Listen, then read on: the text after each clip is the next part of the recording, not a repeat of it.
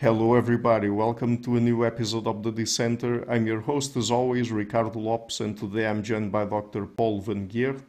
He is Professor Emeritus of Developmental Psychology at the University of Groningen in the Netherlands. He is renowned for his work on developmental psychology and the application of dynamical systems theory in social science. And today we're talking about topics like dynamical systems theory, developmental psychology, causality in psychology, process ontology, language development, theory of mind development, and other related topics. So, Paul, welcome to the show. It's a big pleasure to have you on. Thank you. It's a pleasure for me. So let's perhaps start with the very basics here, because I would like for the audience to understand the sort of framework you apply in your work. So what is dynamical systems theory? Well, you can define it in a relatively technical, general way, and then it is defined as a way of describing how one state of a system changes into another state over the course of time. So, but then it means that you have to know what a state is. And to know what a state is, you usually talk about the state space, which is the space of all possible states of a system.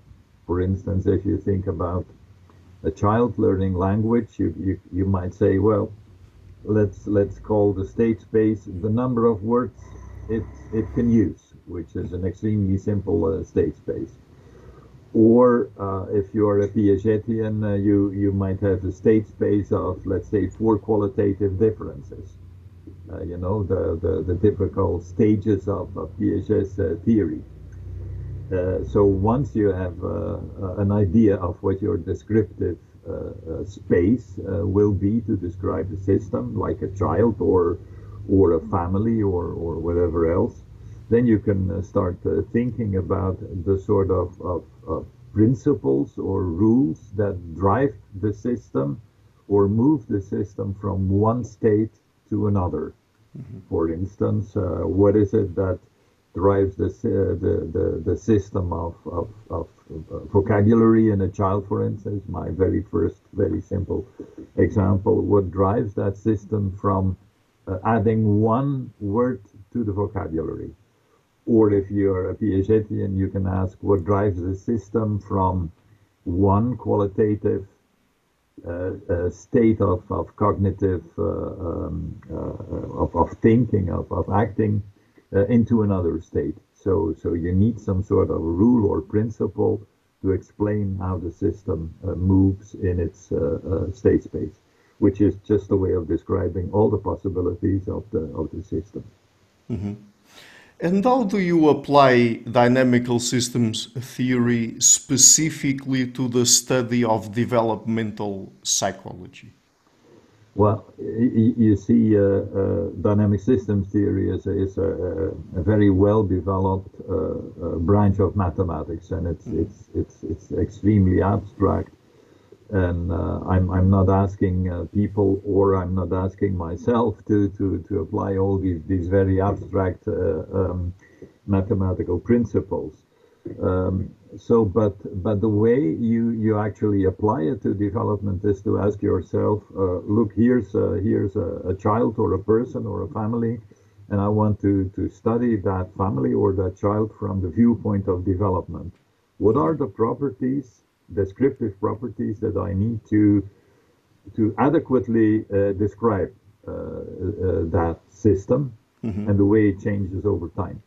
And then you have to ask yourself, am I interested in a combination of properties?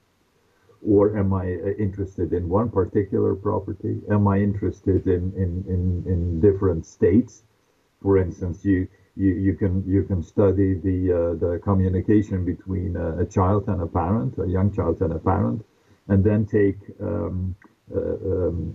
let's say the space of emotional expressions they can show as your state space.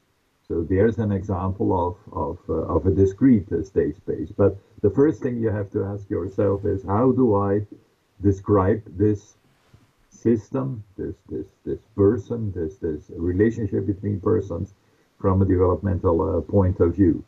That's the first thing. And then the other thing you have to ask yourself if you apply to development is what are the principles of change? I mean, are they different all the time from moment to moment? So there is no fixed, let's say, principle or rule, or is there one master rule governing all the changes in the system? For instance, if you take the classical example of Piaget, he had this idea that it was always a matter of something that he called equilibration, and that consisted of assimilation. So let's say incorporating the new information into whatever you know or you can do, and accommodation, which means the principle of changing in relation to the way you have assimilated that new information. So in Piaget, there's an example of a very strict rule of change, but in most developmental theories, the changes are highly randomized. They are sometimes unpredictable. They are sometimes very complex. But you're obliged to think about the principles that govern the change over time, and that's how basically how you can understand development in terms of a dynamic system. But in this particular case, someone that comes from a different point of view in psychology, for example, could ask you, okay, so what you said is all great, but how do you prove what's the evidence for psychology, particularly human psychology, being a dynamic system? Yeah. Well, my first reaction would be how can it be anything else but a dynamic system? That is to say, we are dealing with things that are under constant change. For instance, the discussion we have is an example of a process of things constantly changing over time. If you look at a person in a family, for instance, or at work, what you see is a process of constant changes. Activity is an example of constant changes. You do something, then you do something else. You might come back to what you started with, and so on. So in psychology, we are by definition dealing with things that are in constant change. In psychology, we are by definition dealing with things that we have to describe from a particular perspective of specific properties. Now, in psychology, these are typically called variables. Mm-hmm. But then my additional point would be that if you study these variables, you have to study them where and how they occur. And what psychologists are used to do is that they take big samples of independent subjects, and then they treat the variables as if they were sort of independent things that you can deal with, independent of the way they are embodied or realized in real person over time. So if you think that's feasible, let's say the general linear model of variables of psychology, then okay, I mean, my point is go on. But it's much more interesting if you really want to understand what psychology is about, to study the actual processes, the sequences of change that behavior and activity actually embody.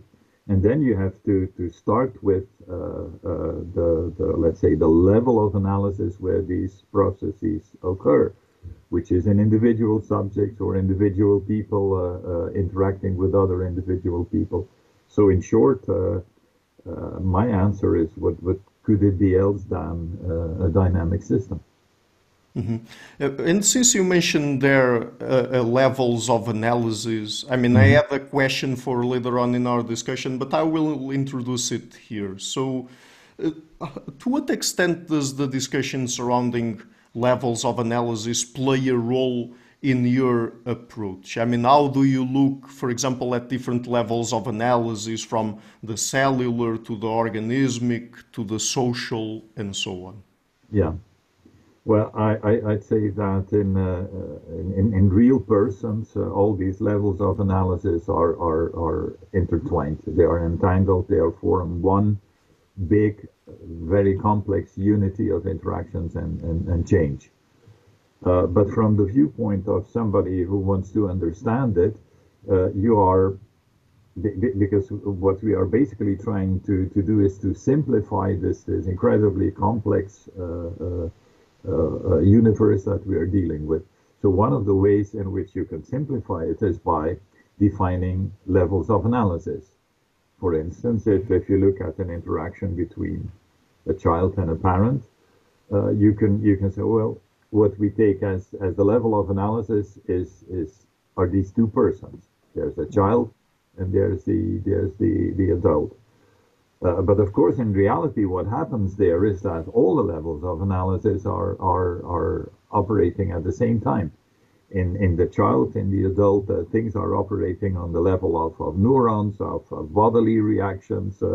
They are operating on the level of social interactions, but they are also operating on the level of much higher social systems because they are made possible by the fact that there are these social structures and economical structures that make this kind of living and interaction possible. Mm-hmm. So choosing levels of analysis is a way of trying to get a grip on this incredibly complex reality. But it is very important to realize that these levels of analysis are basically let's say epistemological things. You choose them because they allow you to get a grip on, to manipulate, so to speak, that what you're interested in. But you should always be conscious about the fact that these levels of analysis are just relational, temporary ways of interacting with that what you're interested in. And that levels of analysis imply other underlying and let's say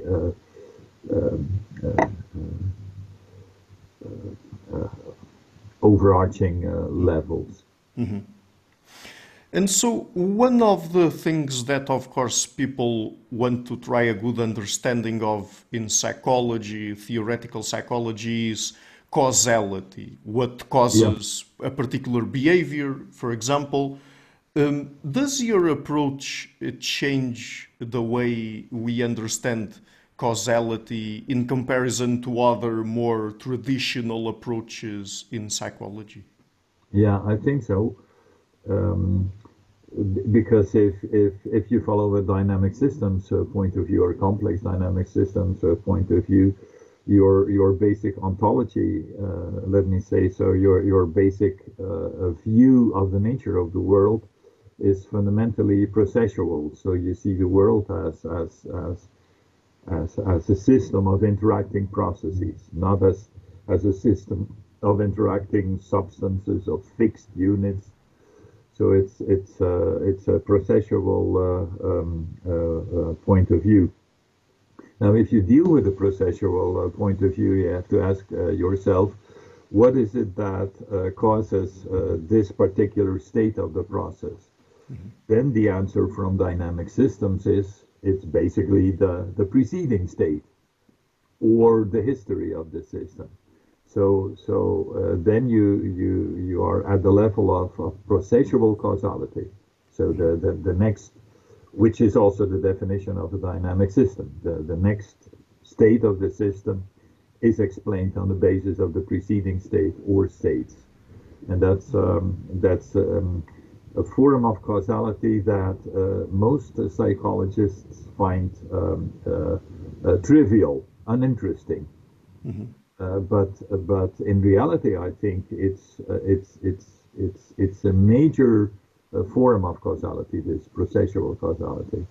But what let's say mainstream, it's not a very friendly word, psychologists are used to calling causality is what philosophers have called intervention causality or manipulation causality, which means that there is a process, there is an ongoing process, and you can sort of intervene in the process by doing something.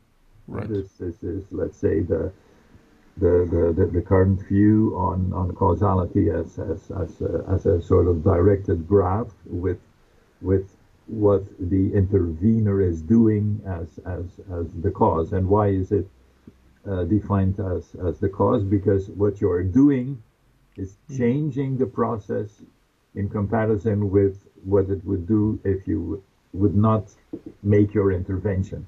And that's the sort of causality that we are used to think about.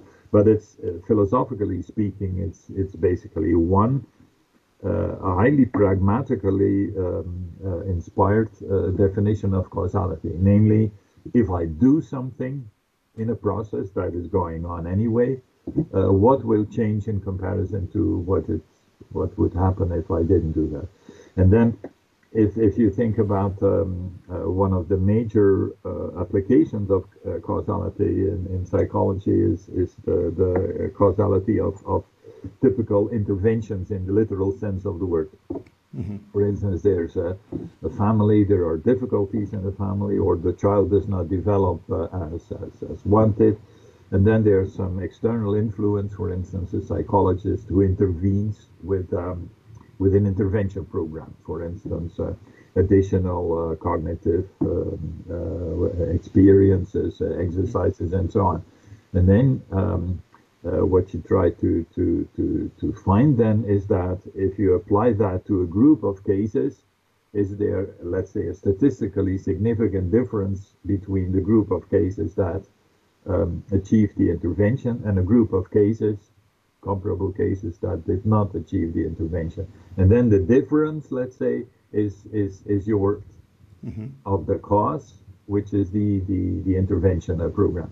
But that's a highly specific definition of causality, whereas in my view, the basic form of causality that explains how the world evolves and appears is process causality. Is the way a dynamic system describes it. Namely, the next state of the system is actually caused by, in some probably very complex way, by its preceding states and by additional influences or forces that might interfere in the process. And that's an entirely different way. For instance, if you discuss intervention programs, because with my students I have studied many intervention programs in schools and clinical intervention programs with children. Now the typical way, as I said, is to compare group effects and see the cause as some sort of probabilistic relation between outcome differences between two groups. But the actual cause of the change is the process. So you begin with something, then your class or teacher or students that you work with, they interact with you, creating a new, let's say, possibility for activity. Then you do something, then they do something. And it's this chain of events that will eventually, in the end, lead to something that is more or less, often not, stable in terms of the results. There's an interesting term introduced by Stuart Kaufman, one of the biologists who has been working in complexity theory. He calls it adjacent possibilities. So a process is actually a series of events, and every event creates a new range of possibilities, which are not infinite, but which are very constrained. So the next step is what happens within this range of adjacent possibilities. And it means if you do studies, intervention studies, as I said, I've done many of such studies with my students, is that you begin with the individual cases. So individual classes, for instance, that you work with. You try to map the change in the state space you have chosen over time. And then the results on the level of the group are basically mathematical artifacts. You can do that, I mean, because if there's a person like, I don't know, who wants to implement that in a school system in a country or so on, that sort of a person, like a minister of education or somebody else at that level will be interested in group differences, and I understand that. But the group differences are not, let's say, the level of reality for the psychologist. The level of reality for the psychologists are the individual processes, and those must be the starting point of your research, and you have to follow the individual processes over the course of time, as as frequently in terms of observations as possible, feasible in the real world. And since we are focusing here on developmental psychology, with that approach in mind, that understanding of causality, what is developmental change and how does it occur exactly?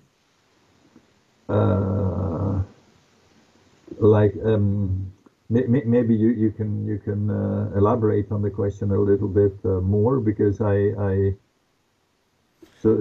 what you're asking is how would that view apply to understanding development? Mm-hmm. Yes. Yeah. Well, I think that to understand development, you have to start with the processes. So the sequence of connected, conditionally connected events over time at the level of description where they actually occur. For instance, in a particular child.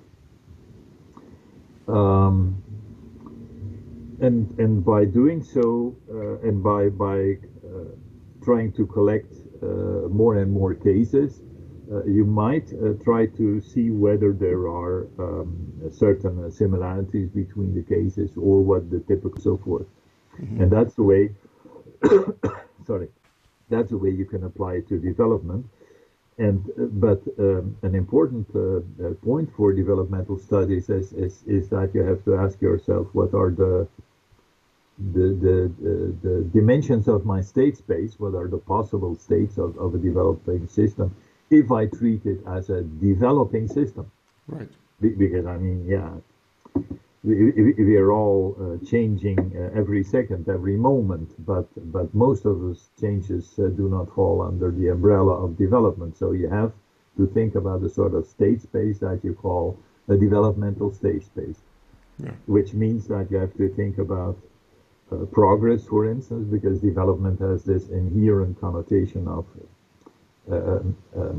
possible progress, for instance, in terms of the complexity of thinking, or the complexity of acting, or the difficulty of problems you can solve, and so on. So each time you apply this framework to development, you have to ask yourself very fundamental questions. Mm-hmm. And do notions like stages of development and critical periods fit into your approach to development? Yes, I think very nicely so, because if you have a complex dynamic system which consists of many interacting elements, think for instance about the child as a body. So a body is an example of interacting components on all different levels of organization, organs, cells, clusters of cells, the body in relation with other bodies in a cultural environment, and so on. So in let me see, I got a bit confused here. So your basic question was, how can you still repeat it? Yeah, it was basically if notions that people frequently use in developmental psychology, like stages of development and critical periods. Yeah, I know where I got lost now. The point is that in a complex dynamic systems, in a complex dynamic system, the interactions very often lead to states that are self-maintaining and self-reproducing. That's one of the major features of a complex dynamic system, which means temporal states of stasis, which is never static, but which is always the result of very complex processes of relationships and interactions. But the result of these interactions and processes, for instance, cognitive processes, interactions with other people in development, are of such a nature that they actually keep the system into one particular qualitative pattern. So they are self-reproducing, self-maintaining. And that actually nicely corresponds with the stage. A stage is basically a pattern of temporarily self-reproducing forms of thinking, for instance, in Piaget or whoever, or the neo-Piagetians who Kurt Fischer, who worked with the notion of stages. But the notion of stages corresponds with what in dynamic systems theory is called an attractor state. So the system is through the way all the components interact is as it were attracted towards a state that will be self-reproducing for a certain amount of time. Mm-hmm. But every system that is self-maintaining will nevertheless, if it is under, let's say, a constant pressure of some influence like experiences, they are coming in all the time, they are activities, they are carried out all the time, it will inevitably evolve towards a critical state. And a critical state is a state where relatively minor influence can change the structure of the system quite dramatically. So they are like tipping points or critical states. And it means that what works during these critical states, which are self-organized states of the system, will not work at times when the system is more or less very strongly self-maintaining. And that's, if you ask me, basically what a critical period is. Mm-hmm. It's a period of self-organized criticality where relatively minor events can change the course of the system. A minor event is defined or becomes important if the system attaches particular importance to it. For instance, if children become highly sensitive to what the environment is saying or doing, which are typical windows of opportunity, for instance, in language development, that basically means that you have a system which is on the verge of changing, that is a result of the way the system self-organized towards a critical state. And self-organization towards critical states has been studied in physics, for instance. The typical example is the sand pile model of Bach. But nowadays, students of the brain, for instance, have become to appreciate this self-organized criticality, that the brain is always self-organizing towards states of criticality, where it is particularly sensitive to all sorts of influences. That's the way the brain works. So the brain works by defining temporary states of self-maintaining stability, and will always move towards states of criticality where it is very sensitive to information that will change it. So it's, I think that complex dynamic systems provides a natural and very general framework for dealing with issues like stages and critical periods. But through the point of view of dynamical systems theory approach in psychology, one can study dynamics, for example, at the level of real-time change, or dynamics that play out during an organism's lifespan. Do you think that it is important to distinguish between them, and do you focus more on one than the other, or not? Yes, I think it is important to distinguish them because they are different but strongly interconnected dynamic systems in their own right. And why are they dynamic systems in their own right? Because they are characterized by their typical evolution rules. So what makes the system change on the level of an activity, for instance, is a different sort of evolution rule, temporal evolution rule in dynamic systems terms, than what makes the system change over the course of many years or over the course of the entire lifespan. So you're dealing with different principles of change, rules of change, and because they are different rules of change, you can make that distinction. Now, the rules of change that govern, let's say, a single activity of a person are of course fuzzy, and there's always a fuzzy transition to longer term time scale principles of change. So that there is no clear cut sort of barrier between one and the other. But still, it is possible to focus on one time scale as a form of organization and on another time scale as a form of organization. For instance, the time scale of immediate experience and interaction governed by its own dynamics, and the time scales of lifespan development. But the two are, of course, very strongly intertwined, because what you're doing on the level of short-term interaction and activity will, of course, have an effect on long-term changes during your lifespan. But the long-term changes during your lifespan, which have changed your body, your brain, and your environment, will, of course, have a direct causal effect on what you do in the form of an activity. So there is this mutual, there is this coupling, and there is this mutual or reciprocal causality between these two levels of description.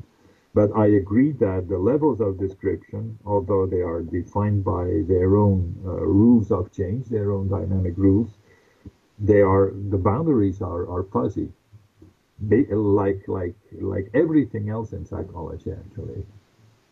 Mm-hmm. So earlier in our conversation, at a certain point when talking about what makes for a philosophical difference between what you called a process ontology and some of the more dominant perspectives in psychology that we still have today, you talked a little bit about what a process ontology is, but could you tell us a little bit more about what it is and how it differs from so-called substance ontology? Yeah, the the the the difficulty that I have to discuss first with these ontologies is that they are seldom, if ever, explicitly defined before people are starting to work on it. So let's say in mainstream psychology, which according to me and my co-author of the latest book, Naomi de Ruiter, is a substance ontology. Ontologies are always enacted. So an ontology is not an explicit set of let's say very explicit statements. I believe this, I believe that, but it's like an implicit set of things that become clear if you reflect on the way things are done. So it means that ontologies are first of all enacted, and that makes a difference. So the way, let's say, mainstream ontology enacts a substance, mainstream psychology enacts a substance ontology is by measuring variables as if they were real entities independent of the processes in which they occur. And then you read things like the relationship between social class and intelligence is this or that. So social class is taken as some sort of entity or reality that can be abstracted out of all the different people that you characterize with a social class. And intelligence is also some sort of thing that can be abstracted out of the activities, let's say, of intelligent acting that people show.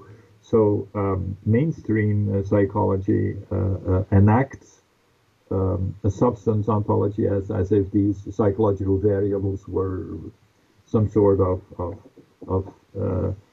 real entities that have an existence on their own and that can be related and so on, and certain qualities of which might change, but that's typical of the substance ontology.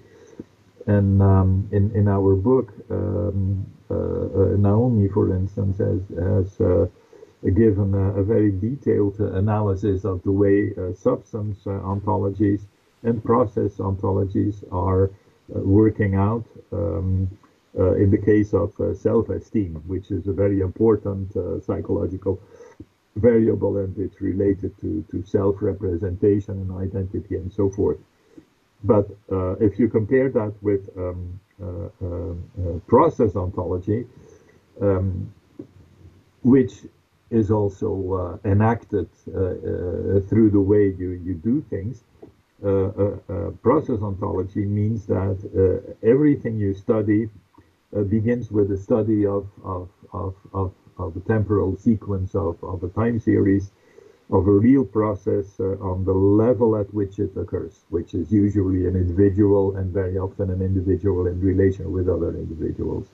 So you start with meticulously studying the change over time of whatever variable or descriptive term you're interested in.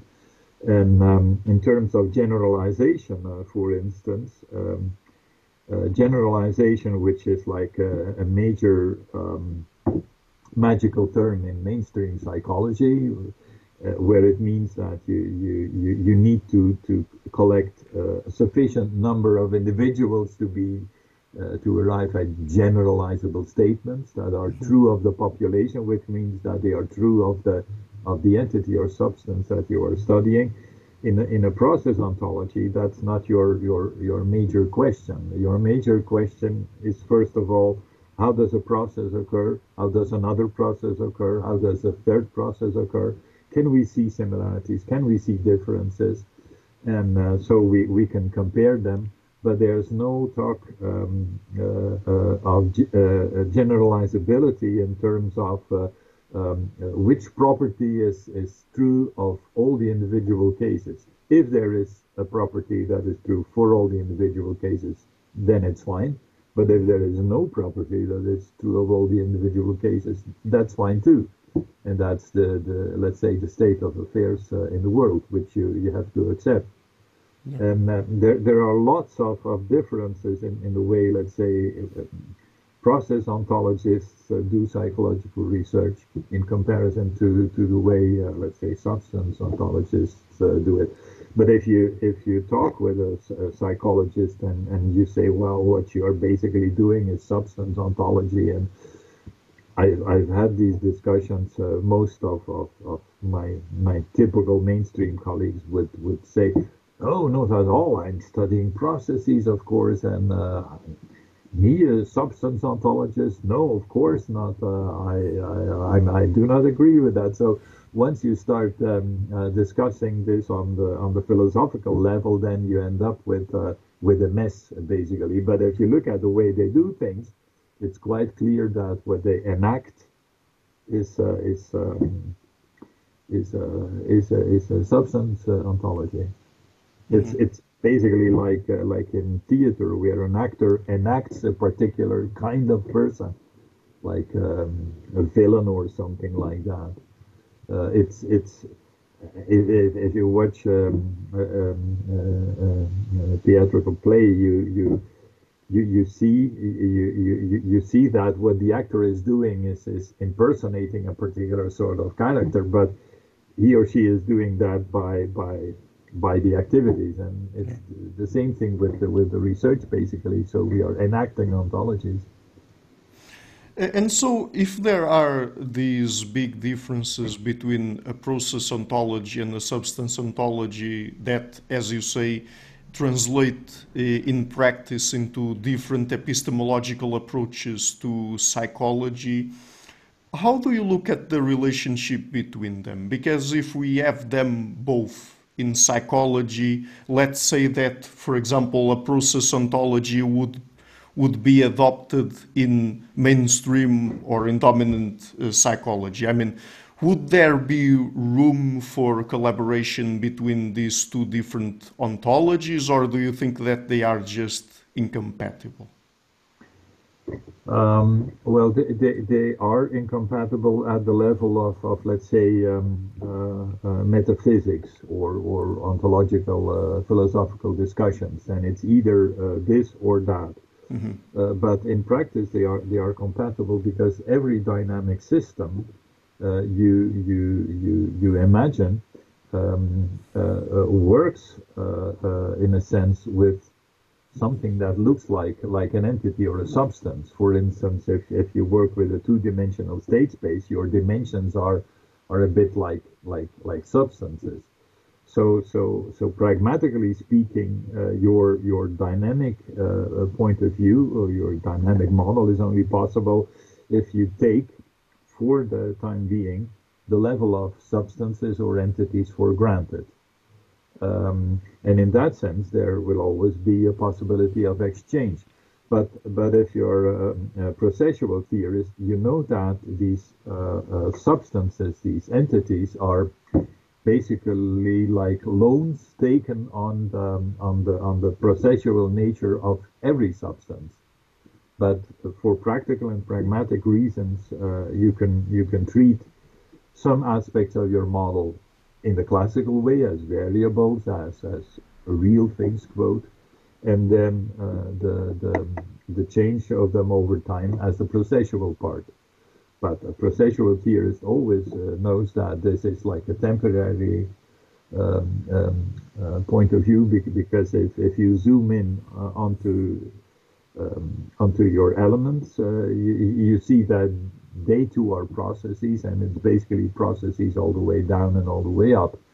But you don't have to work all the time as if it's processes all the way down and all the way up, because you basically take, for simplicity alone, on let's say the processual nature by treating them as substances, as real things for the time being. But in practice, you see that there are incompatibilities in the sense that people who try to publish something, research that is based on a processual point of view, often these publications are often rejected on the grounds of the fact that they are not generalizable, and the sample is not big enough, and so on. So there are practical incompatibilities, but theoretically they are reconcilable, because you can collect many individual cases and then start generalizing in the traditional sense of the word. So there is the possibility of working together, as long as you don't try to transform it into some sort of metaphysical discussion about real essential differences. Then you end up in a mess, as I said, and it's yeah. Mm-hmm. And so we've been talking about dynamical systems theory, but in cognitive science more generally, there's this approach of 4E cognition, that is inactive, embodied, embedded, and extended cognition. Yeah. In what ways does a process approach relate to that?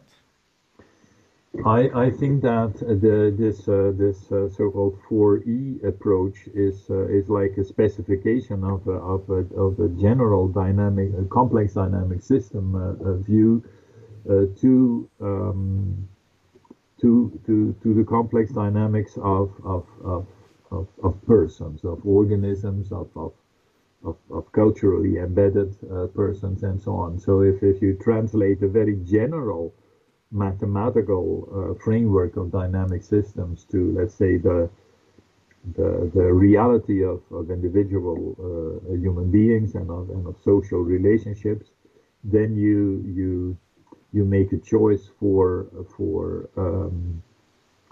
the viewpoint of embodiment, because then you understand that you cannot treat, let's say, cognition as something that is independent, some independent substance that you can study, that can appear in a computer or in a person or whatever, or somebody from Mars, or I don't know. And you understand that all these things, all these mental things, are fundamentally embodied, which means that you understand that they are entangled and intertwined in the fact that all this takes place through a body, through an organism, in a concrete context. And the same is true for the other E's.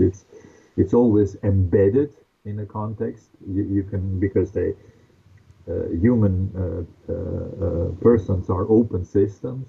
So what they are doing is always the cause is always taking place in interaction with the context.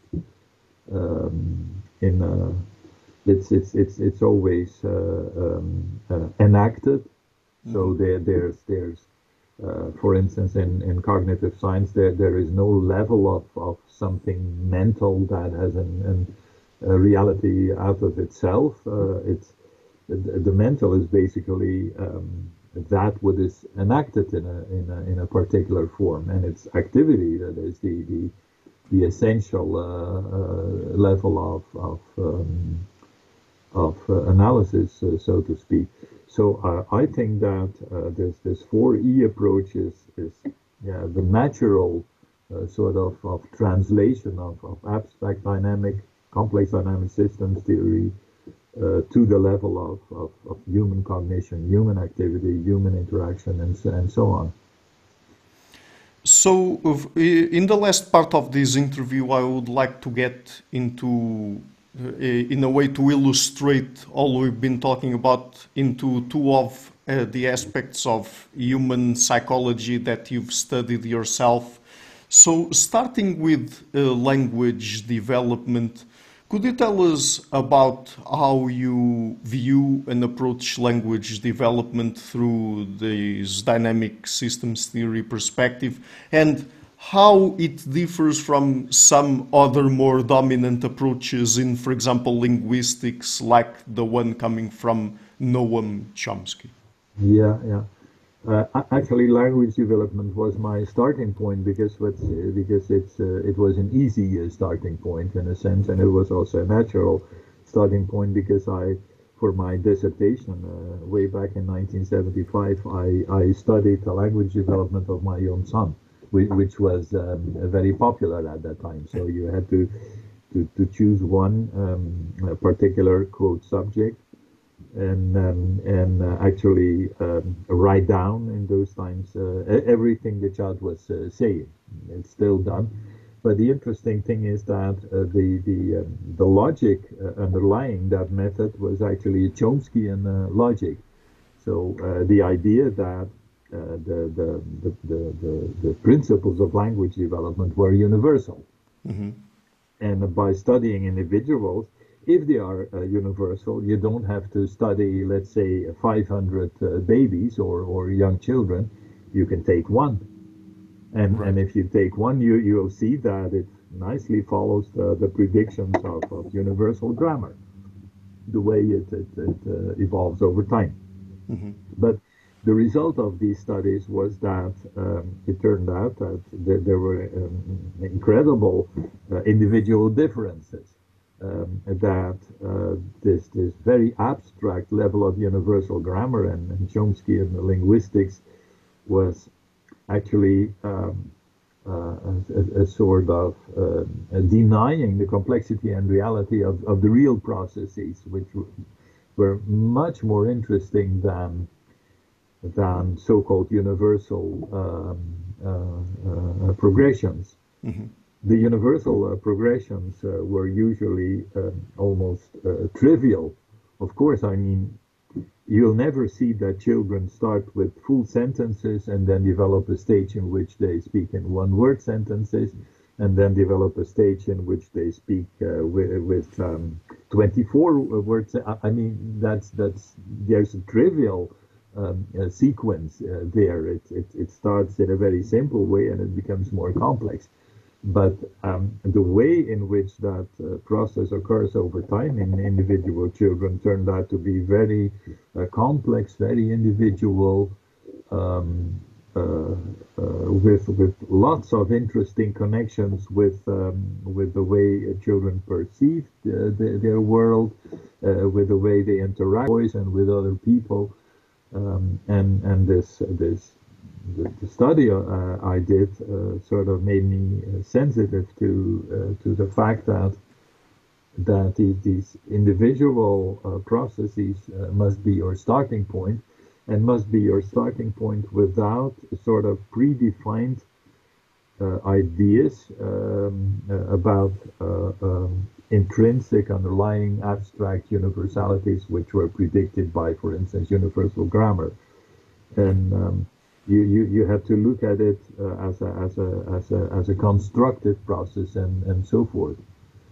And the other thing was that language development is a nice starting point, because it's to observe, let's say, or to create a state space of language development. You simply listen to what the child is saying and what you are saying, and then you can write it down. So it's easily interpretable in terms of language. So there were pragmatic reasons for me to start there. And then another difference is the way you treated these basic categories of language, like nouns and prepositions and verbs and so on, instead of looking at them as if they were real entities, where you had to ask yourself, okay, the child is saying drink, but is this a verb or is this a noun? Well, and then you had lists of arguments. No, in fact, it's a verb. And then you had lists of arguments. No, actually, it's a noun, because these categories of verb and noun were taken as real entities. It's either or. But from a complex dynamic systems point of view, they are basically fluent, and they start out of an enacted system where they are neither or, they are both, and then they sort of gradually differentiate into something you can call a verb and something you can call a noun, and in some cases you simply never know what they are, but that's the reality of language development. So it was a much more fluent and dynamic, so changing way of approaching language development. So away from from universal entities and universal principles. Actually, the only universal principle there was that what you were observing was a complex dynamic system, which was self-organizing, which was self-maintaining for a time, which was moving towards critical instabilities, towards sensitivities for what was coming in, and so on. Mm-hmm. So getting into our last topic then, and the second example I was mentioning, theory of mind development. So Yeah, how do you approach it? And in this particular case, perhaps to get into some of the other, concepts that are yeah, present in dynamical systems theory, yeah. could you tell us about what non-linearities are and how they apply specifically to the study of theory of mind Yeah, development? yeah. Actually, what brought me to the study of mind development was the interest of a PhD student who wanted to study that in a clinical context and who wanted to construct a test for a theory of mind. Now, actually, I never believed in theory of mind as some sort of internal structure or representation in children or persons. For me, theory of mind has always been qualities of processes of interactions.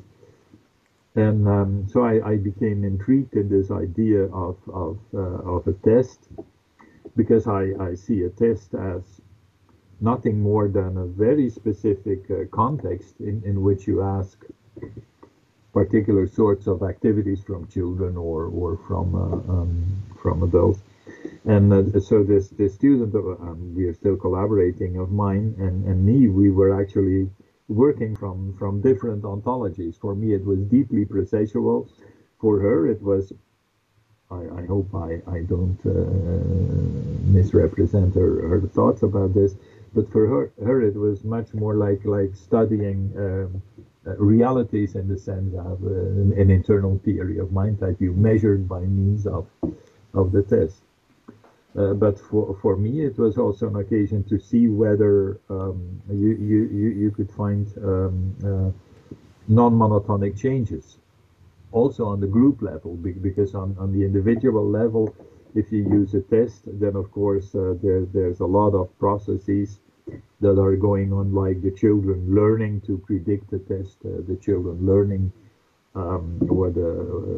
what sort of things they should do in the test, and so, which is also very interesting, but it's not what tests are supposed to do. But so what we found were very unexpected non-monotonous, what's the word? Anyway, it was non-monotonous. What happened in terms of average scores over the ages. Mm-hmm. And for me, it was an interesting illustration of the fact that the idea that the development also on the group level is like a monotonous increase is in fact not true. There are interesting nonlinearities that we also found confirmed with a rich data set from Italy, but there were differences in age and so on. But to me, theory of mind is an embodied, enacted sort of thing, and not some sort of structure or theory in the mind of children. And a test for me is a specific context in which you can ask for specific activities, but it is not literally a measurement in the original sense of something internal. So the test results are by definition variable, and the variability is intrinsic to the way children or people take tests, and is not something that is a result of external influences like in classical true score theory. Mm-hmm. And in this particular case, I would imagine that it is not also that idea that many psychologists have, that theory of mind is a sort of innate thing that inevitably develops in the same way across all children and humans. Right? Yeah, well, if you start with the substance ontology, you can speak about innate things, in the sense that this particular substance or entity is given at birth, is genetically determined, and it's there, and because it's there, it unfolds like a present wrapped into paper. You basically unfold the paper, and there is a present, the present. So that's what substance ontology implies. It can be innate, and then it must unfold in a universal way. But the concept of innateness from a process point of view, I mean, also a processual theorist can speak about innate um, um, properties, like language, for instance. I mean, it's quite clear that it is innate in the sense that it's species specific. I mean, basically, as far as we know, it's only human beings with Yes. a particular genetic makeup and so on. So in that sense, the possibility of emergence is innate. But in that same sense, quantum physics is also an innate property because there's no other species that has developed theories of quantum physics than human beings. So it must in some sort be given in our innate constellation. But that's of course an entirely different point of view than the innateness point of view that you find in the classical substance oriented, because this is an open form of innateness. And whatever will develop in the human species is yet another, let's say, possible realization of what is intrinsically innate, quote, in the human species. But it's not there at the beginning. I mean, it's completely open, but it's constrained in a sense. So constraints of development are in that sense innate givens. Yeah, we will probably never be able to fly the way birds fly. That's I think completely, well, not if you think about evolution over millions and millions of years, but if you think about a couple of thousand years, our body will not allow to fly like birds, but we fly in our machines. So those are all, quote, innate possibilities of the human condition. Right. So, Paul, just before we go, would you like to tell people where they can find your work on the internet? Well, actually, the best source, although I need to actualize it, which I will probably do given this interview. But if they look at my website, they'll find my publications. But I have to update the last 1 or 2 years with references, and in some cases they can actually download it, and you can actually also read our latest book, for instance, because we made the chapters, the manuscript chapters available on ResearchGate. Uh, that's I think the best source of obtaining or getting access to my work. And in this case, you're referring to the book Toward a Process Yes, Approach in yes, Psychology, Stepping yes. into Heraclitus's River. Right. Yes, yeah. For me, that was writing that book together with my former PhD student was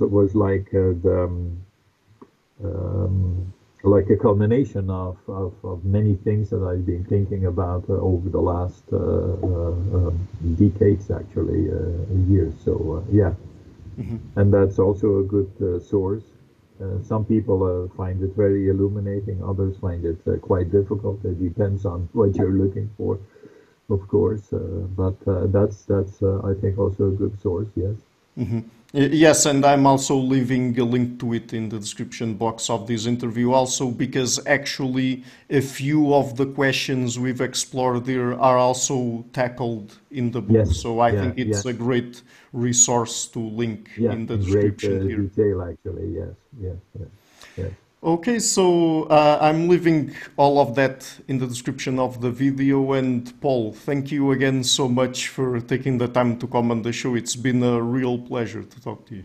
Well, it has been a real pleasure to talk to you. I found your questions extremely well informed and really going to the let's say the core of my ideas. Yeah, thank you for that, and thank you for all the efforts. Yes.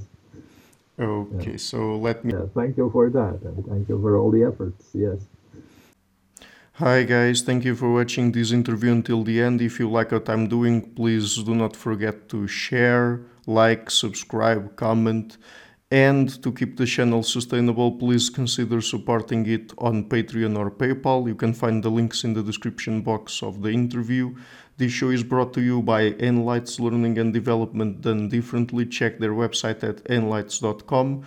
I would also like to give a huge thank you to my main patrons and PayPal supporters: Pererga Larsen, Jerry Mueller, Hans Frederick Sunda, Bernardo Seixas, Olaf, Alex, Adam Kessel, Matthew Wintingberg, Arno Wolf, Tim Hollis, Eric Alenia, John Connors, Philip Force Connolly, Dan Demetrio, Robert Windegar, Rui Inácio, Zup, Marco Neves, Colin Holbrook, Simon Columbus, Phil Kavanagh, Michael Stormer, Samuel Andreev, Francis Ford, Tiago Nunes, Fergal Cusson, Hala Herzog, Nuno Machado, Jonathan Librant, João Linhares, Stanton T, Samuel Correia, Eric Hines, Mark Smith, João Oeira, Tom Hummel, Sardus France, David Sloan Wilson, Yacila Dez Araújo, Romain Roach, Diego Londonho Correia, Yannick Punter, Adana Rusmani, Charlotte Bliss, Nicole Barbaro, Adam Hunt, Pavel Ostaszewski, Nelek Bach, Guy Madison, Gary G. Elman, Sam Afzal, Adrian Yeager, Paulo Tolentino, João Barbojas, Julian Price, Edward Hall, Edin Bronner, Douglas Fry, Franca Bortolotti, Gabriel Pons Cortez, Ursula Litska, Scott, Zachary Fish, Tim Duffy, Sonny Smith, John Wiseman, Daniel Friedman,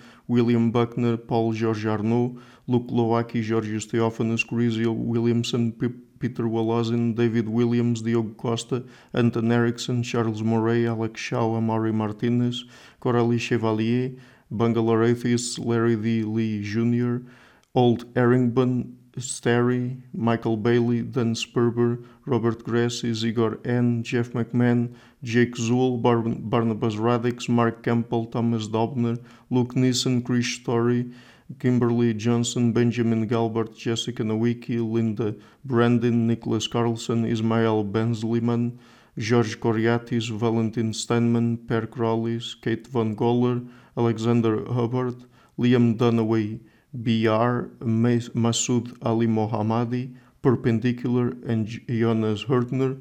A special thanks to my producers, Isar Webjim, Frank Lucas Tafinia, Tom Vanagdam, Bernard Hugni, Curtis Dixon, Benedict Mueller, Thomas Trumbull, Catherine and Patrick Tobin, Giancarlo Montenegro, Alnick Ortiz, and Nick Golden, and to my executive producers, Matthew Lavender, Sergio Codrian, and Bogdan Kanivets. Thank you for all.